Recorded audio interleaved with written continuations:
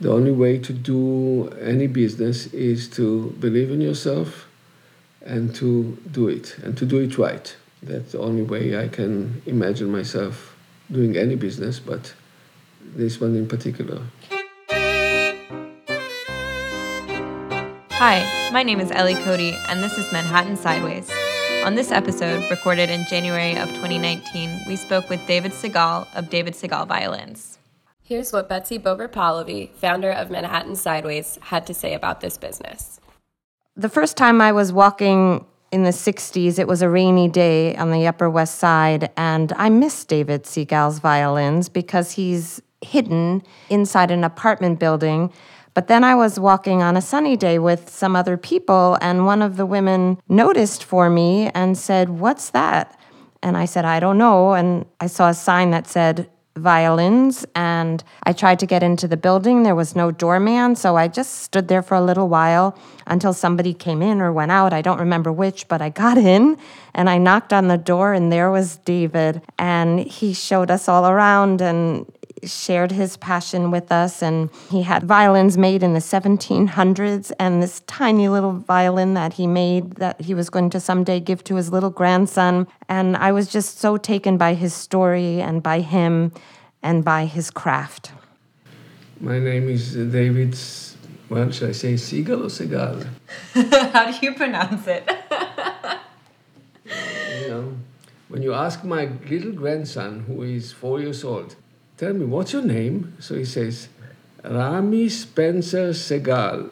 And Yaniv, my son, who is a conductor, he goes by also Yaniv Segal. And the right way to pronounce my name is Segal, but coming to America, where names are being distorted a little bit, so I became a Segal. So my name is David Segal, and my business is David Segal Violins, LTD. And when did you first open your violin shop? I think it was in 1974, 75. I came to America in 1973. I worked for 2 years. I was employed by a big violin company called Wurlitzer, and once they closed down their shops, I decided that I will not be employed by anybody, but I'll be my own boss. Where did you move to the United States from? From Italy. I lived in Italy for 4 years prior to coming to America. I went there to school, to a violin making school. And your father was a violin maker? My father was a lot of things. Among others, he was a violin maker. Yeah, he was an artist. I would say my father was a Renaissance man. He was a painter, he was a sculptor, and he was a violin maker. He started his musical instrument making by creating mandolins and guitars. In the 50s, 60s, in Israel, there was a lot of demand for mandolins because there were many orchestras consisted of mandolins. Mandolin, mandola, mandocello, mandobass. At that early stage of the state of Israel, it was difficult to import instruments, so he started making them. What made you choose to move to the United States and to New York?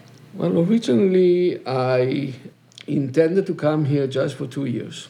I wanted to come here to improve my skills. The greatest violin maker at that time was working at Wurlitzer's, and he suggested I should come to work at their shops. I wanted to stay here for 2 years and go back to my old country. But 45 years almost, I'm still here.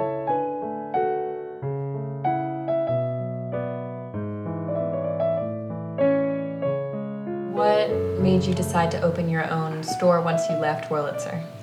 I did not feel like being employed by somebody, having a boss on top of me. Did you hire others to help you in the store? No, at that time, you start a shop, you start a business. You don't know much about America even. Needless to say, money was not really. It was not a problem because there was no money. So I started working through my apartment. I lived at that time on 54th Street, West 54th Street. And I had a small apartment of 1 bedroom and living room and a very small kitchen, the size of that table probably. And so I dedicated my living room to be a workshop. And so I didn't have to pay double rent. And mind you, the rent at that time, today it sounds ridiculously low. Rent was for 1 bedroom apartment was $270 a month. You don't get today, I think, size of a chair for that amount of money. But I could not afford to have both apartment and a workshop. So I did it that way. And I think it took me about 2 years maybe before I separated my personal life from my apartment to a professional life, renting a shop on West 62nd Street. And how did you afford to rent your first space? Was it through selling the violins that you were making in your apartment? I made violins and I repaired them as well. So I don't recall exactly how, but I'm sure I lived very frugally, making sure that I have enough to start something new. Who were your clients at that time and who are your clients today? Musicians. That makes sense. Of course, I did not know many people at that time, but slowly, word of mouth. I never advertised. I never went through advertisement in newspaper, professional papers. I just, one person at a time. I attended, at that time, I was single at that time, so I went to many concerts, mostly the concert that I could afford, which was at Juilliard, Mannes, Manhattan School. Sometimes I would be able to afford to buy a ticket to go to a concert at Carnegie. Slowly, I got to know people, so word of mouth. When did you become interested in music? Music can be separate from instrument repairs or instrument making, but it sounds like you had a separate interest in music. I think that I was born with that. As a child, I didn't listen to either rock music or popular music or folk music. I would only listen to classical music. We always a fight between me and my sister. She wanted to listen to some lighter music. We call it lighter music, I guess. I was not trained as a musician. I played as a child. I played classical mandolin. I played guitar, classical guitar. Before going to Italy, I was even teaching kids in some music schools near Tel Aviv. In order to be close to music, I thought maybe I should follow my father's footsteps and make instruments and be close to music via making them. I would love to hear if you felt any particular connection to the community in New York. Oh, you bet. I live here for most of my adult life. I live in New York. It's my city. It's my place. As far as the music life in New York is extremely rich and extremely powerful, I'm part of it. I feel part of it. How have you seen New York change over the time that you've been here? A great deal. I've seen building coming up like mushrooms, without hesitation, of to build or not to build. No, it is being built. It's amazing, actually, to think how it changed in the last 40 years, 45 years. Even though I've been living here for so many years, there's still some sections in the city that I'm discovering.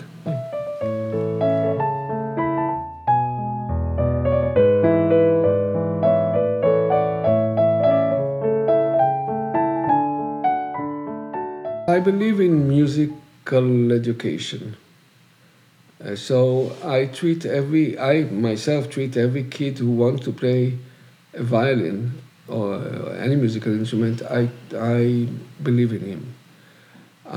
Because of that, for instance, because of that kind of philosophy, I had a music camp which I created in New Hampshire, and I carried it for about close to 20 years. For me, just to make sure that the kids will play, and my motto was, if you kid is willing to spend 2 weeks of your summer vacation and study violin, or viola or cello or whatever instrument, and work hard on that, that's wonderful. That's beautiful. Music is good for everybody. Now, if I see youngsters whom I can recognize that they will become a soloist, it's unimportant, because soloist life is not so full of glamour as we think.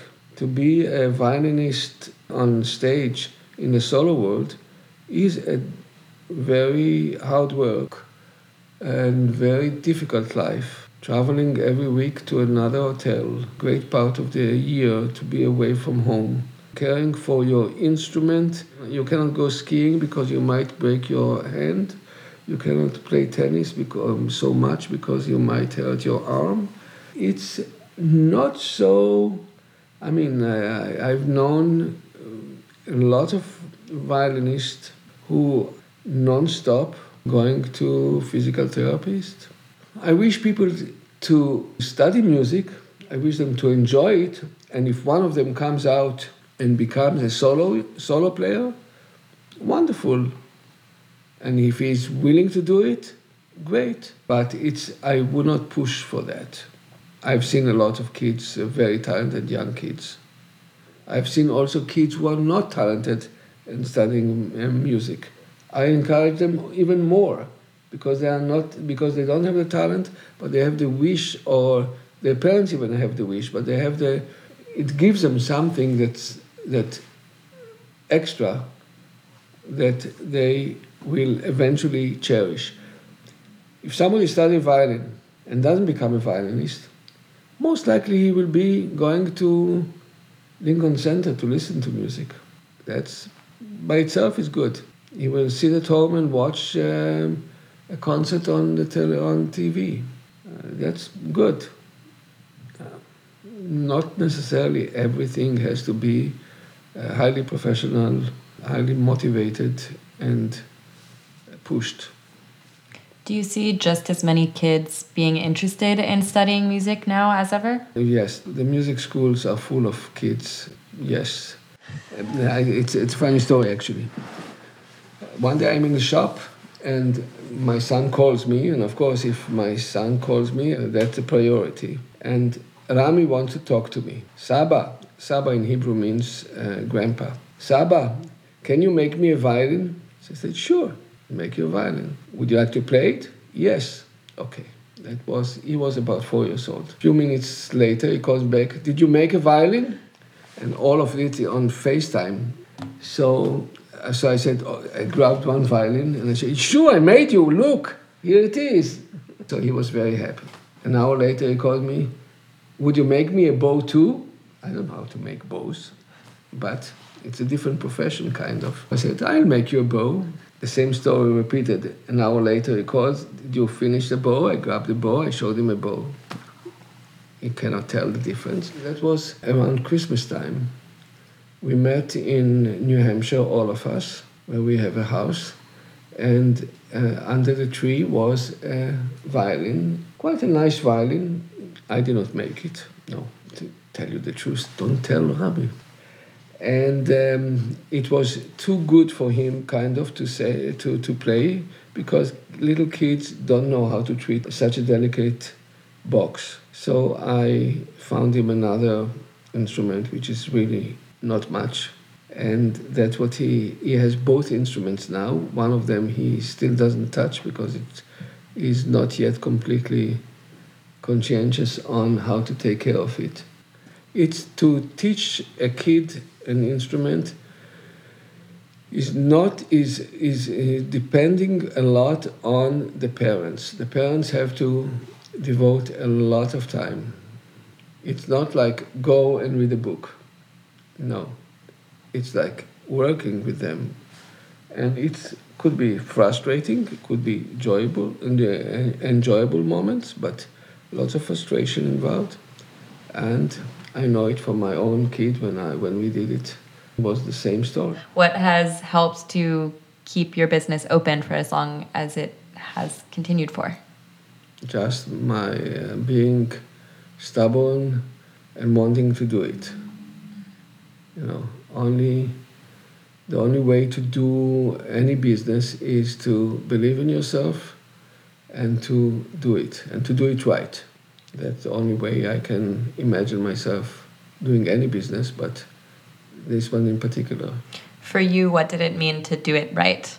To treat the instruments the proper way, in other words, not to abuse an instrument, and to treat the musician, the customer, in the right way. It's almost, you need almost, and I never learned psychiatry, but you almost need to be a psychiatrist to deal with musicians. Do you have any good stories about working with musicians? That will be when I write a book.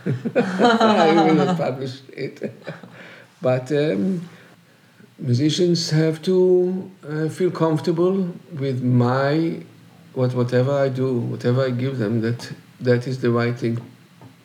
Some of them take it and some of them don't feel that way, so they go elsewhere, which is fine too. In the violin business, since it's an antique business also, and very subjective sound, you like that sound and I like this sound, and he likes different one.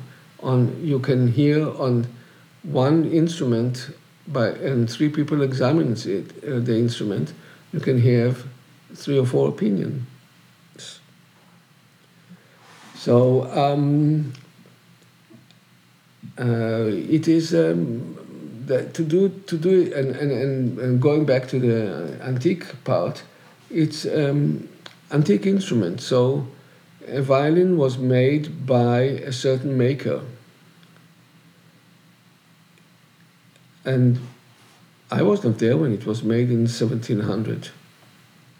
Nobody was there. Now you have to knowledge that you acquire, seeing many instruments, touching them, learning them, studying them, comparing them to others. My take on value of instruments is that antique instruments, its value by about 90 or 95% because of its name and antiquity value, and 5% because of its sound. While a new instrument made by me or by other modern makers, 95% of it because of their sound and 5% because of their name. So, because there are many, many old instruments which they look terrific, they are very attractive, very desirable, but the sound is okay. Some of the old instruments are, when they possess both beauty, condition, and sound, then they are marvelous. They are absolutely great. But this type of instruments go into the tens of millions of dollars. While a violin made today, it can look fantastic, beautiful, because we are equipped with better tools than people had in the 1700s. So that can be done beautifully, and then sometimes they don't sound good. So the same story. About a violin, it's a mystery. You make a violin, and you believe it will sound good, and it turns to be a box. And then you have to start trying to mitigate the problem and to try to improve the sound. So it's possible sometimes. Have you made violins that you work hard on and then in the end you don't like how it sounds? Each of them sound different. So I learned how to accept the fact that not every violin would sound this exactly as I wish it to sound. For instance, I have an instrument which I made in 1972, long time ago. And I made it while I was still in Cremona, and I recently obtained it because the owner is deceased. The same owner who bought it for me 1972. So the estate had sold it to me. I bought it for many, many more times the original price. It's okay. And I tried it and I didn't like how it sounded. So I opened it and I did some tweaking and it sounds much better. Because what I knew then is different than what I know now, maybe. As far as from acoustical point of view, from sound point of view, from whatever. I'm not completely yet 100% sure that that's how I will leave it. I might open it again and do some more changes in the instrument. And maybe I will improve it to my liking. In 100 years, what do you think people will be saying about owning a David Segal violin? I hope that they will be able to make beautiful music out of it. I hope that they will be able to judge it by its sound, and if the sound will retain its value, the sound's value will be retained, then somebody will fight for it.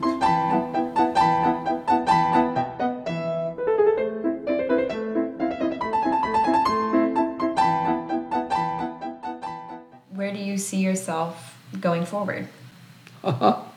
My old age? I will keep going as long as I can. With your business? With my business, with my... a little bit differently than before, because now I permit myself to take time off if I want to. I have great helpers in my shop. My assistant, Diane, has been working with me for the last 35 years. Wow. And she is absolutely great, and she knows the business in and out, and she knows also me, because we have been working together for so many years, so we know each other. It's enough to look at each other in the eyes to understand what's going on here. So between Diane and I, if Diane stops working in my shop, I might close it. I don't think that neither one of us have that kind of intention. The business is good. I think that we are appreciated by people from New York, musicians here, and people from other places, because we have clients all over the globe who come to see us. So it's nice to feel that you're appreciated, and it's nice to know that you can go on. We have a good team of people now, between Diane and two other young fellows who work with us. So we are, aside from employing people, which is nice to know that we can help other people to make their living in a beautiful environment of music. It's gives me a certain kind of satisfaction. It's not just office work that you come, go, and don't care about. Once the 5:30 comes and you go out. Also, looking forward, I wonder if you have any wisdom that you would like to pass down to someone who wants to work for themselves and start their own business? If somebody has a vision of what he wants to do, he can do it. It's sometimes it's the road has up and downs. Certainly, I had it. But if you are honest with yourself and you are honest with the vision that you have in front of you, then you can, I believe that anything can be done. Thanks so much for listening. My name is Ellie Cody, and this has been Manhattan Sideways.